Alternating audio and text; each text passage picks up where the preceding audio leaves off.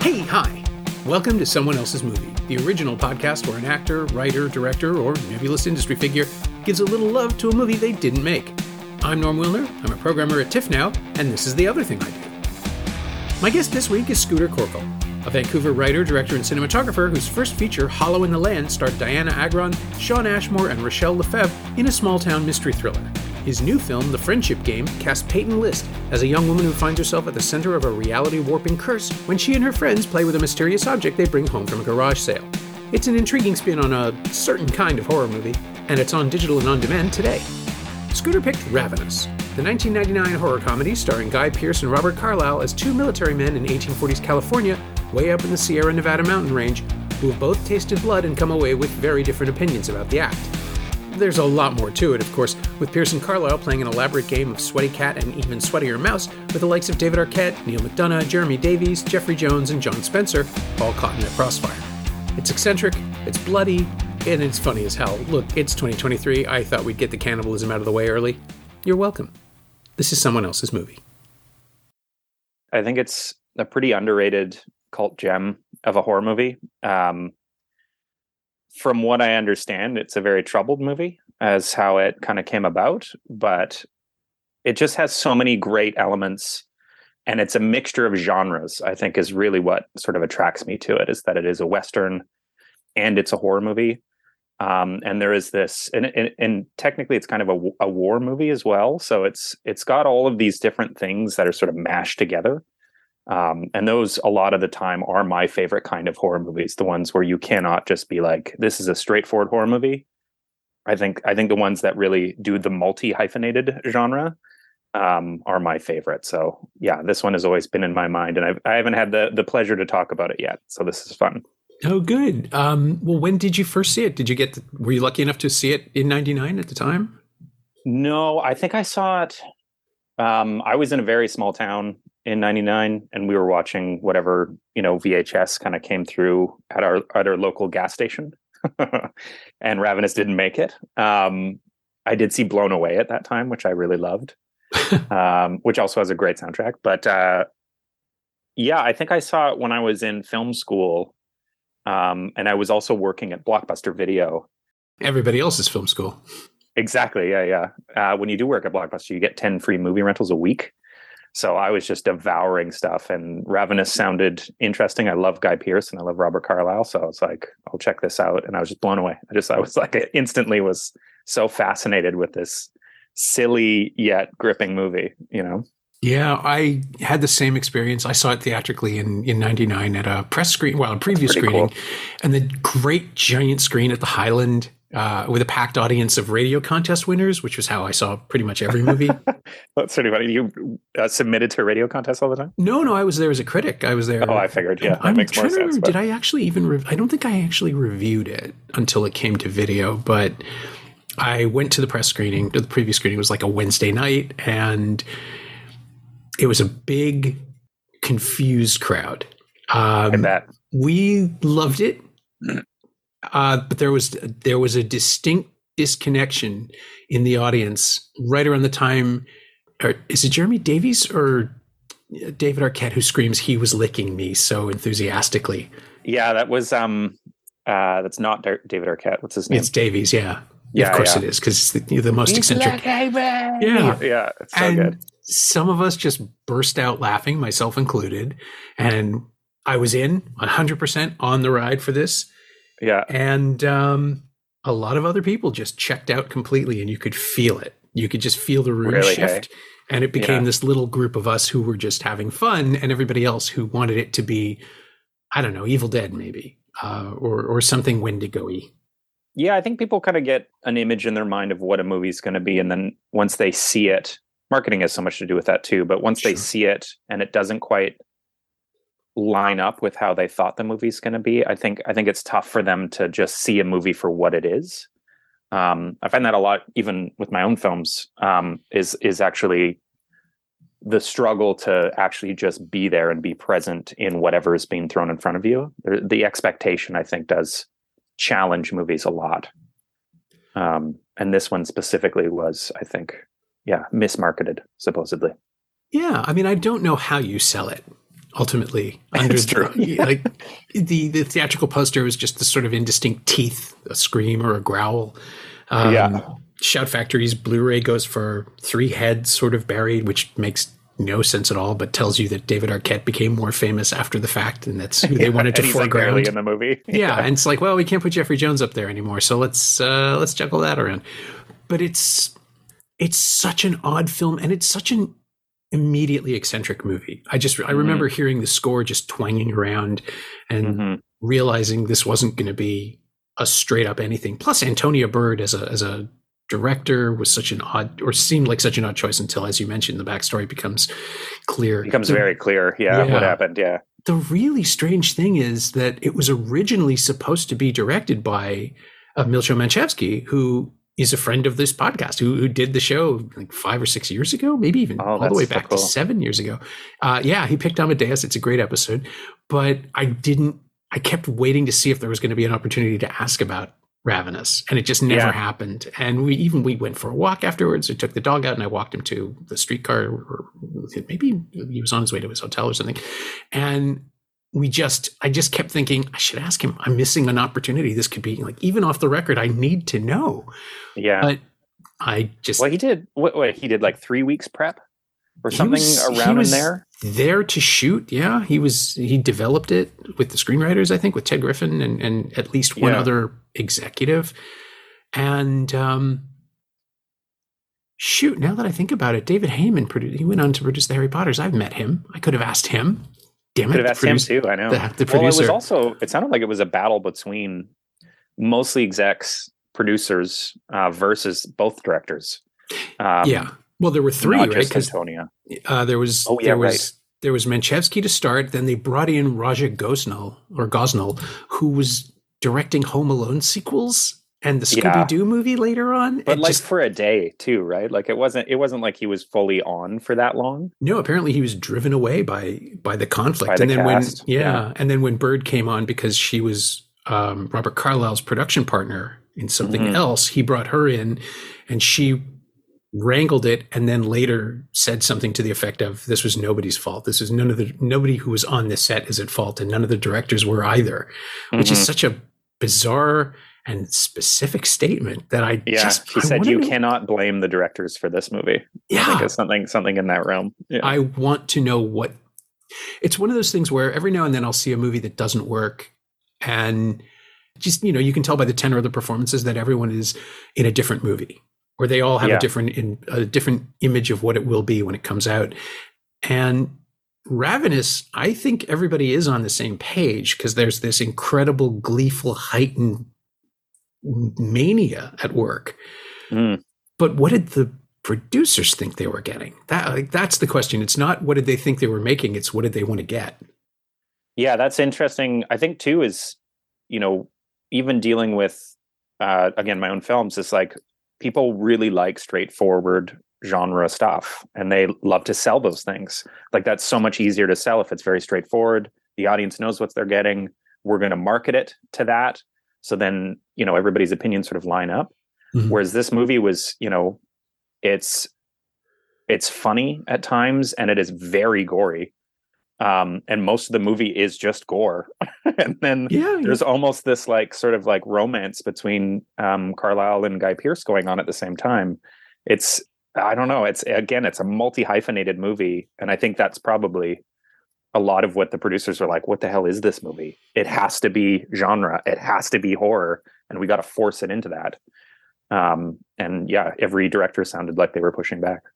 Yeah. Whereas Pearce and Carlyle are absolutely doing how can I even put it? A homoerotic cannibal picture, which exactly. You don't see every day, but that wonderful moment early on, even before the real story is revealed, there's that great. I was just blindsided by how gentle it is. The moment on the top of the cliff in the pass where Pearce is just like, Boyd is quietly inquiring, like, when you ate the men, did it increase your virility? Like, he comes up to that word so delicately and carefully, and it's such a great choice. Doesn't Carlyle say it? Doesn't Pearce say, like, did you change or something? Oh, that's right. And Carlyle gives him, like, I felt more virile or something like that. He fills it in. He does. That's right. Yeah. Stronger how exactly. And it's just such an odd, delicate moment just before everything goes. And then like moments later, somebody pitches off the cliff and everything goes to hell. But there is another movie in there. There is absolutely a story that these actors and that director are aware of, which I suspect made the audience incredibly uncomfortable as well. Completely. Because 22 years, I mean, this is, what is it? Bones and All is 23 years later. And that makes the idea of consumption. I mean, Trouble Every Day hadn't even happened yet. There's a great line. When was Alive? Because Alive was another, but a very different cannibal movie. Yeah, that was 92, but there's absolutely no homoeroticism in that one. Yeah. Although there is really funny when I did look up the movie, all the recommended movies after were always Alive, as though you're on like a cannibal tirade, you know, like your genre of choice currently is cannibal for some reason. They're like, we're not even going to give you a horror movie. We're literally just going to give you Alive, where people eat each other to survive. So funny. So funny. Just a shrug from the algorithm. Exactly. You might also enjoy, you know what? Yeah. The cannibal picture has always had a rough line. People are so repulsed by it. This primal taboo. But what are you going to a horror movie for? And certainly, what are you going to a movie called Ravenous for if you don't expect somebody's going to get chomped on? Yeah, ravenized, if that's a word. Yeah, it is now. But you're right. The level of gore in it is, and it is just a constant substantial flow of blood and meat. And it's great. I think about other films like Parents, which is the other great cannibal film of the 80s that no one seems to remember. I actually don't know that one, yeah. Okay, so Bob Balaban directed it, which is one reason it's a curio. Yeah, but it's probably awesome. Yeah. It's great. The whole film is told from the perspective of a little boy in 1950s America who comes to suspect that his parents are eating people. And it's just because they're serving him what look a lot like smoked meat sandwiches, which they never identify. And it's Randy Quaid and Mary Beth Hurt. Oh. And they're perfectly cast and completely innocuous and just sinister enough in the frame. And then there's just enough of a grin. You know, Randy Quaid is amazing at grinning a little too wide. And they refuse to identify what the food is. And it's never stated explicitly. And it may just have something to do with the kid entering puberty and not understanding how sex works and being afraid of his body and the idea of exposing his flesh to another. And there's this wonderful moment where he asks his parent, the little boy asks his parents what this is if it's not leftovers, and someone says it's leftovers to be. And it's just so uncanny and wrong and weird. Not a drop of blood, though. That's what's amazing about it. The sandwiches are always just very clearly prepared and composed and clean. And do you never really know that they're eating or not eating people? I think they are, but it's ambivalent or ambiguous. You can believe that they're not. And also now it feels like a sort of a companion piece to Blue Velvet and the Lynchian suburbia where everything is just too good to be true. Right. There's always some sort of dark shadow looming in the background. Yeah. And in this case, it's America. It's been a long time since I've seen the film, but I remember very vividly this idea that Dad, I don't think the characters even have names. It's just Mom and Dad. But Dad works for some sort of government project that's working on, I think, Agent Orange specifically, but pesticides in general, and just whatever it is, it's a killing thing. And so that just leads into how good he is at everything else that's dark and awful, and how the little boy is just becoming aware of all of these things. It's really, really clever. Yeah, thematically, it sounds really clever. Yeah, it's back out on Blu-ray of all things. Lionsgate releases this little line of Vestron Video classics from the 80s and 90s, and it's in there along with Lair the White Worm and Cronenberg's Shivers. That's the 70s. But it's come back, and I'm hoping people discover it because it is so damn strange. Yeah, let's check that out. Yeah, absolutely. I'm excited.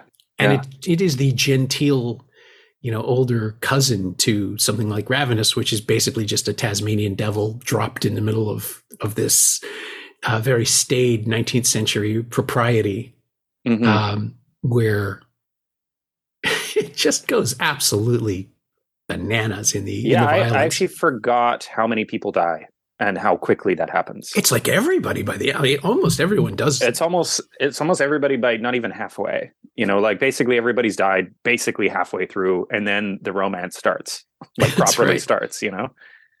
I do love the sort of Mexican-American War too that's playing on in the background, and this idea of hierarchy and just somebody who's a coward who doesn't belong, who has to sort of like, I love a movie that does feature a coward as their lead, who has to like learn to have some form of heroism to them, like they got to figure out that some part of them isn't such a coward.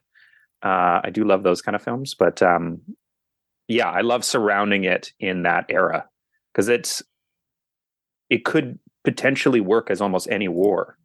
But because there's, discovering the West and this idea of living up in the mountains, trying to just guide people or save people in the winter. Like it's a fort in the middle of the winter, like nobody's coming, and there's just a small detachment of people up there. I mean, it's almost contained in that way, like a contained Western, which is also very fascinating and a fun ride, I think.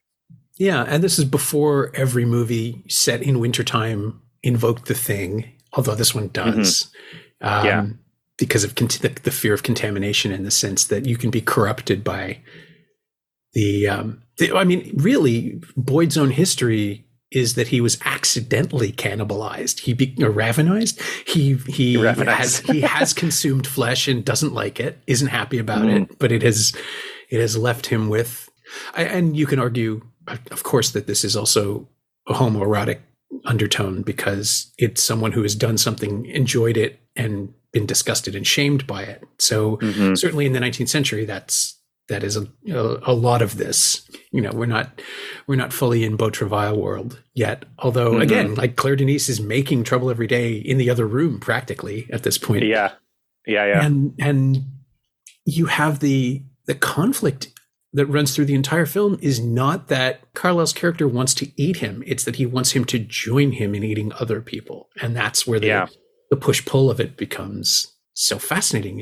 It is fascinating because it's a bad guy in a very different light. Like it's trying to be a companion instead of sort of your, and probably another part of the genre piece is like your antagonist here isn't trying to kill your protagonist. Right. They're literally trying to make love to them in a different way. You know what I mean? Trying to have them join them, trying to be a couple, a murderous couple that can survive and become infinitely powerful, and there's something interesting about that as well, which does fall out of the trope of what horror movies are, which again is probably why people have had sort of mixed reviews with it. Yeah. It's not very straightforward. Yeah, it is the Anne Rice model, which was hugely popular at the time, of seduction into corruption. But you dress it up as a Western and give it a twangy score, and people don't know how to digest it. There's just it doesn't have the gorgeous sort of high art wardrobe and set dressing of Neil Jordan movies. It's messy and ugly and nasty, and there's stuff under everybody's fingernails, and it's stuff that probably used to be someone else's fingers. Yeah, which is funny too. I think some of the feedback that Antonio was getting from executives were that they were too dirty. Like just when they got rushes back, that was sort of some of the things they were saying was like everybody's too much dirt on the costumes and too much dirt on their teeth and all that kind of stuff. Again, just questioning what kind of movie they thought they were making. Yeah, it's set in the 1840s. I suppose hygiene is at a premium. I mean, if you're in the middle of the woods, probably not. But it was still, I think, because it's still under sort of a Hollywood banner, like a Fox banner, Fox 2000. They were still trying to create a little bit of a polish, like a Hollywood polish. Sure, yeah. And probably thought that that's what was going to sell it. Was also you've got a babe in Guy Pearce and Robert Carlyle, and like trying to sell them to the ladies. Maybe I don't know what they were thinking because it is a cannibal movie, but still. A very rough take on the Donner Party. Yeah, I don't know. I do feel like the Hollywood misconception in that case is probably where a lot of those notes were coming. I don't know what other movies would have came out around that time where they had very sort of attractive 1840s men that they were trying to sell to people. I don't know. It's all about sales, and I don't really know what their sales minds were going for. You know? The only point of comparison I can make is that the Jane Austen wave had just started. So you're seeing, late 18th century characters on estates. Mansfield Park is happening. Emma was already out, but these are not those. I mean, I guess these are not those. Yeah. Ewan McGregor is in the Miramax Emma, and Carlisle is in Trainspotting with McGregor. So maybe they thought it would carry over, but it I doesn't. Know how they think. You know, there's no way there's no clean version of this movie, or if there is, it's a terrible version. Well, even just originally hiring Manchevsky is like, this would have been his second feature, right? After Before the Rain, yeah. Yeah, and Before the Rain was like a Venice film winner, like was a very art house movie, and then you kind of bring on this art house guy and try and force him into making a genre movie that potentially didn't want to make. It's just so backwards. Yeah. It just feels like such a backwards way to make a film, or at least to control a film from the perspective of a studio. Yeah, and there's no way, I mean, it's true, there's no way to make this a mass market success, but also the amazing thing about it is that The Matrix is a week away and it's going to render everything pointless. Right. I think I saw The Matrix the very next day or the day after. No, it was a Saturday, so it was a midnight screening, but it was the same week. The experience of seeing them back to back is like, oh my God, like anything is possible. 1999 is going to change everything. And I think it turns out that it did. It was a revolutionary year. What, 97 to like 2002 maybe or something, were sort of like a real golden age of original content that wasn't based on an IP, that didn't have an IP. Everything was an original screenplay. There was just people were really taking some chances. There was still money sort of being spent on taking these sort of chances. Like when you look back at that era, there's just so many great films that still hold up even now, and mostly from the originality of the actual story. Because it's not based on IPs. They're based on somebody's brain who are writing a novel that then ends up on screen, more or less, not an actual novel, but you know what I mean? Yeah, I do. Well, I think I have this tight five on DVD, Destroying the Mid-Range Movie Experience, because by like 2002, everybody had upgraded to DVD players and HD TVs were starting to come in, and people just became convinced that if it wasn't a blockbuster, they could wait for it. And also the release window was collapsing for home video. So you could, it would be 5 months, 6 months. It'll come along, whatever it is in 2003 that you want to see. But if it isn't a giant blockbuster, well, you can buy a DVD for $30. I can wait. And we could even rent it for $4 if we wait longer. And that just killed anything that wasn't gargantuan, anything that didn't justify the ticket price. And in the late 90s, every other movie was a mid-range movie, but probably more so because blockbusters were so tricky and difficult. And everybody thought The Mummy was going to be a bomb right up until it opened. Yeah. So you have, post-Titanic after 97, you've got everybody chasing these gargantuan epics and splintering off all the other production with Fox Searchlight and Fox 2000 and Paramount Vantage, all these art house labels that were springing up, all these boutiques that were serving the smaller audiences, but those audiences were still turning out. And so, you could get a movie like this and have 20th Century Fox think opening it wide would be a really great idea. Yeah, totally. In March. It is an interesting era for that too, because it is in the transition, so much in the transition point where things are getting too expensive and people aren't really going to films anymore. But these smaller movies, quote, smaller movies, right, that are still mid-range, are bringing people to the theater, and they are bringing people out, and they are becoming these huge splashes, and the Oscars mean a lot. And like the marketing meant so much during that time just to get people's eyeballs onto films. And then comparing that just a few years later, you're right. It was kind of the era we're in now, which was big blockbusters and then a lot of DVD sales. And now we're only, streaming and doing those sort of things now. But Yeah, it's fragmented even further, which is incredibly disheartening. Now that you're watching, things being disappeared from Netflix and HBO Max with no physical analog, where there's no way to get these shows that are disappearing or these movies that just aren't being gone forever. released. Yeah.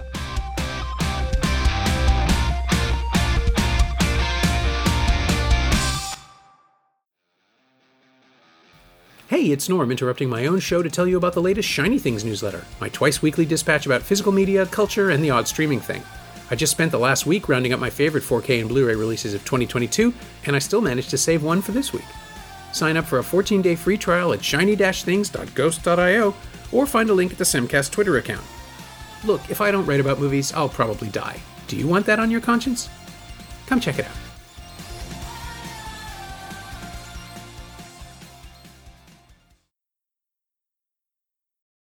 It's on Disney Plus in Canada, which I find absolutely hysterical. I know, it's just so fucking funny. Sorry for swearing, but no, that's fine. People will expect it from this movie. So the first swear this whole time, though, that's not bad. That's true. We did okay. But it is so perverse to have it floating around up there, even though it's in the grown-up stars tier, and you can, if you have kids, you can turn it off and you'll never know it's there. But I took a look at it just for a couple of minutes just to check something, actually, a line of dialogue, and it looks grubby. I don't think there is a clean version, and even a proper remaster. The Shout Factory disc is not, well, it was criticized anyway by some reviewers, said that it was too bright, that it showed you too much. I remember it being pretty bright theatrically. There's not a lot of real darkness in the film. Bird really seems to like the sun-blasted aspects of being on top of mountains. Like the daylight scenes are really quite beautiful. And then the night scenes are very, very well lit. They know what they're doing.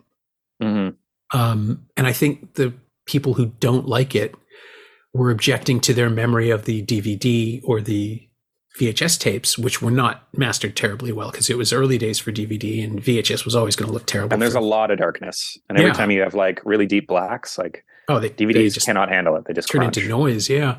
And the Blu-ray, I had the experience of watching the 4K edition of Silent Running a couple of weeks ago, and it's actually too good. It's too detailed. It reveals all the effects. Yeah. The Blu-ray of Ravenous looks great to my eye. Disney Plus looks a little noisy, but I think that's really more about compression. But the idea that people can stumble on this on Disney is hysterically funny to me. That was sort of even what made me think about this film, was because I was on Disney and I was like, oh shit, Ravenous is here. And for 2 years in a row, I've been trying to convince our Halloween group to watch Ravenous as part of our group. We always end up watching something a little more campy than that, but this was sort of a perfect opportunity to rewatch it. And knowing that it was on Disney is really funny. I think I bought it on Apple or whatever. But still, and there still is compression on that, which is interesting. Now I want to see the Blu-ray. Really, really do want to see the Blu-ray. I think it's still in print. You should be able to find it easily. It's a little treasure. And it's got all the extras from the DVD, which is really great. The commentary tracks and everything. Because I think there were three. There's one where it's just Carlisle on his own. There's another one with Antonia Bird and Damon Albarn that's a lot of fun, I remember. Oh, wow. And it's just, again, you look back at this and realize it wasn't expensive. I think Wikipedia says the budget is $12 million. I don't know if that includes all the pre-production for the various other versions, but it probably does, because it wasn't terribly... It was a hard, complicated shoot, but it doesn't look like it was terribly costly. Everybody's got one costume. The biggest expense is the makeup, and most of that's just blood and makeup effects. Yeah, that's really, and even that you're not seeing. A lot of the time somebody's getting stabbed in the stomach, with a knife, and you're not seeing the stab go in or anything like that. So it is really reaction and somebody spitting up blood. That's really doing it. And even the cooking stuff, you're cooking up meat. You're not seeing it get carved off of a body. You're just seeing it cooked now. Exactly. It's now a stew. So it could be anything. Yeah. Oh, the lighting on that stuff. That's what I keep coming back to, how much fun this feels like it was. And it probably wasn't, because it sounds like a miserable shoot, but it looks gleeful. Yeah. Everybody I know, especially like how many people died. Just like when Guy Pearce rolls down the mountain, like that whole sequence of jumping off the cliff, hitting the tree and just rolling down the mountain. And then I forget the actor's name who's hanging upside down. Was it Neil McDonough, the blonde guy? Yes, it was. Yeah. yeah, who's insane in this movie. Was barely in it, but is just you're fearful of him from the word go. Oh yeah, he registers. Yeah, and the fact that like when they roll and he's hanging upside down, just all of a sudden his bloodlust kicks in, and he's like, "Before I die, I'm going to kill you now," and then he just goes for him. You're like, oh, it's so funny. It's so good, and it's a nice moment. It's just another nice beat. There's just a beat and a beat and a beat and a beat, and all of a sudden, yeah, somebody needs to get eaten. You know. Yeah, you hit a certain point in time. It's a requirement of the genre, really. Yeah, the cannibal genre. Yeah, exactly. You just like a lot of people get eaten. Just surprised. Yeah. I totally forgot how many people get eaten. That's a great pull quote for it too.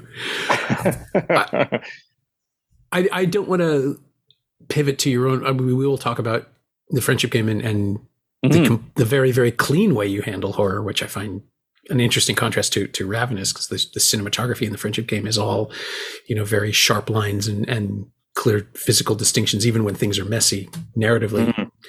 But I don't want to leave out the sheer joy of watching Robert Carlyle in this movie. I know. Smiling with the blood on his teeth at the top of the mountain. He knows what he's doing. He's so good at that. So controlled. Yeah. And they find, I really did think when I heard the pitch for the film that it just sounded like like Begbie from Trainspotting, but with cannibalism. And the way that he and Bird trick us into not thinking about that by having him play a panicky survivor. I mean, it's an old trick. It's, straight out of at least 2 different Texas Chainsaw Massacre movies. But having him show up and be the panicky survivor who is, of course, truly orchestrating the entire thing, it gives us the reveal. It lets us, it gives us the pleasure of watching the Begbie come out and now in a new context and be entirely different character. They are separate performances, but there is something. There's like 3 performances of his in there. That's true. Yeah, because he climbs into Begbie for a little bit, goes insane, but then he's like perfectly controlled. I'm a captain of the army. And now I'm just going to psychologically twist Guy Pearce, and there's definitely like 3 very distinct versions of Calhoun for sure. Yeah. And he knows exactly which one he's in at any given moment. Like you can see him shifting gears, you can see him pulling back, and just, again, it's fun. It's so much fun to watch Doom come to these people because Doom is so charming and Doom is having the best time. I know. And like this again, just the way that he's able to throw a grin at you, just the smallest little grin, and there's just so much meaning and so much like bloodlust. Even you as an audience, you're like, I'm feeling bloodlust. Do it. Go, Carlyle. Go. Yeah. Oh yeah. Give me what I want. Come on, let's do it. And then he does. You're absolutely rooting for the bad guy in the entire film. And maybe that's the problem, is that. You're rooting for a cannibal. Well, in the other reading where we're supposed to be on Boyd's side because he's the hero and he's been established as the hero, we should be rooting for him to embrace his darkness. But Pearce is so convincing as someone who's utterly repressed and incapable of embracing anything about himself, whether it's his hunger or any other hunger that you might be reading in, that Carlyle just becomes so much more fun. And it's the Lestat-Lewis problem from Interview with the Vampire, right? Like Lestat's a prick, but he's the guy who's enjoying himself. Yeah, at least he's the one we're on the journey with, because it is that conversation, not to get too technical, but just around, your active protagonist, which is something screenwriting 101 style, but the Boyd character isn't that active. Like everything is happening to him. And eventually he has to take some action by the end. But for the most part, Carlyle definitely leads that whole journey. Like the whole narrative is really in Calhoun's pocket. So it is also interesting that like your antagonist, who also just wants him to join his club, is the one you're rooting for the whole way through, and literally kills and eats people. So there is like, it's a really sort of challenging version of that character. And I love that. I really, truly love that. Yeah. I mean, the conflict in the film is between the film and the audience too. It's come on, isn't this great? Look at this guy. Look how much fun he's having. Don't you want to play with him? It's like, I guess. Don't you want to be immortal? Don't you want to do this? You could do this. Yeah. Yeah, and it's not vampirism where you have to drink the blood and there's no other way. You can prepare stuff. You can use seasoning. Like you don't have to. Yeah, it doesn't just have to taste like blood. Yeah, it can be in a stew that everybody else eats and was like, this is delicious. Yeah, I mean, I'm sure that's the movie that everybody thought the menu was going to be. Where I haven't seen the menu. Yeah, it's not about cannibalism, which is fun. It's something else entirely. It's kind of a one joke movie, but it's a really good joke and it's played very well. But it reveals itself fairly quickly, which I think is great because the trailer seems to tease a completely different film. Okay, I'm more interested to see it now. Yeah, right. Yeah, yeah. Finding out that that's not what's at play is actually helpful, as opposed to something like Fresh, where there's really only one place this goes. And it's not necessarily a bad place, but it is the movie that it tells you it's going to be. Whereas, I just like something that doesn't do that. A movie that plays fair, but also has a curve. Like Ravenous, absolutely. 20 minutes in, it's like, oh, this is not the film I thought it was. Maybe even 5 minutes in, it's not the movie I thought it was going to be. Yeah, exactly. I think there's probably one thing we haven't talked about yet. Shoot. We would be remiss to not mention the soundtrack. Yes, that's right. I just teased it up at the beginning. Yeah, and it is so worth it. I think a lot of people who don't really enjoy the film love the soundtrack, and I think for good reason. Like it is Michael Nyman, and Damon Albarn, Damon Albarn from Blur and the Gorillaz. And I remember listening to Damon sort of talk about it and how it's played off tune and it's played off time as well in order to sort of tweak the audience's feeling. Like they never wanted to make them feel grounded. And part of that is so exciting with how they were able to do the actual soundtrack. By actually, playing off tune and off time is so interesting. It's such a neat way to do it. Yeah, it gave me this sense of traveling musicians who got lost in the snow themselves. I don't know why exactly, but it just sounds, it's like the dying carousel music in Boogie Nights. Yeah. Something is wrong. Something is like inherently awry with this music. And it's also incredibly catchy. Like it may be out of time, but it sounds great. It's just fun to listen to. Even the where it goes like like that's all at a time, but it works perfectly with the the banjo that kicks in and the accordion or whatever the hell they're playing there. Yeah, I think it might even be a harmonium. Yeah, yeah, I don't know. It's just it's incredible, and then they get into like full chants and like really deep choir stuff that is so repetitive, but the repetition of it makes those moments even more frightening. I just think the soundtrack is unique. It's cool. It's scary when it needs to be, and it still plays within that Western genre, and it makes that stuff a little bit lighter, which is also cool. Yeah, it's a tonal guide as well to the narrative, to the heart of the film, and I mean, it's chance too. Like they really took a chance with that sound. Yeah, I was going to say, I'm sure it did not go well with the executives who wanted a conventional anything, but exactly. I think it's the part of the film that survives the most. I mean, I still hear it turn up here and there. People use it in trailers sometimes, and I've heard it played. I've heard it on a classical radio station here that has a section of film music every now and then. Okay. My mother-in-law listens to, I think it's 96.3, and it showed up once right after E.T., which struck me as so bizarre. There was the chase theme from E.T., and then this. Yeah, was it like the chase, like on the mountain sort of? I think chase? So. Yeah, it was the one where it gets very, very vivid, but also it's busy and active. But it's also the closest the film comes to classical. Yeah, as opposed to where Nyman really took over. Yeah, as opposed to the acoustic thing that Albarn's doing. What a pairing, too, those two. It is so strange.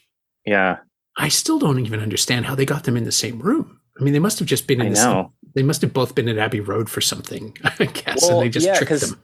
Because Nyman's like an opera guy. Like he has written multiple very huge award-winning operas.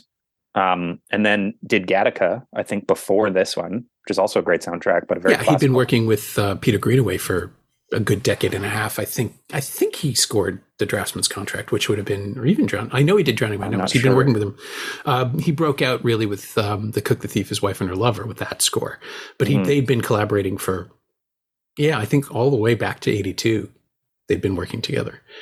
And it's so interesting too, because like he also did the piano, Jane Campion's piano, and then packaging that with Cocker and with Damon Albarn, who's like at this point hasn't really done too many musical soundtrack stuff, and he's really only really been doing Blur.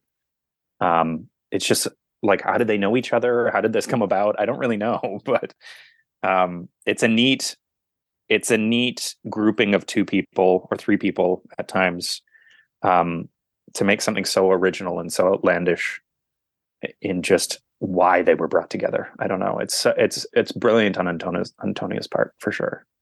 And it makes the film feel even more unique because nothing like this was ever attempted again. I mean, there's Philip Glass's score for Candyman 7 years earlier. Yeah. That's probably as close as you get to a genuinely radical interpretation of music for a horror film.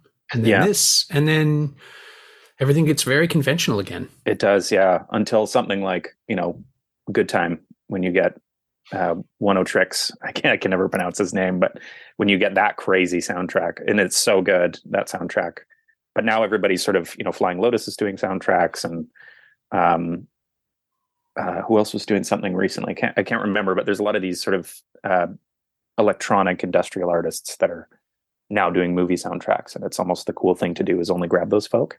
Right. Oh, well, Junkie XL is doing scores for George Miller. That's no way. Yeah, that's true. Yeah, that's cool. That's funny. Yeah, it's neat. Yeah, it is, and it just, again, it's like this general expansion of the possibility of a genre or of cinema itself, where you can just play with things, which kind of gets me to the narrative trickery that you're pulling in The Friendship Game, where I can see people even 10 years ago just getting lost, but now it feels like we have the language for what you do in the middle section of the film. But there's even a sort of a jump cut really early on into something completely different once the story chapters start dropping.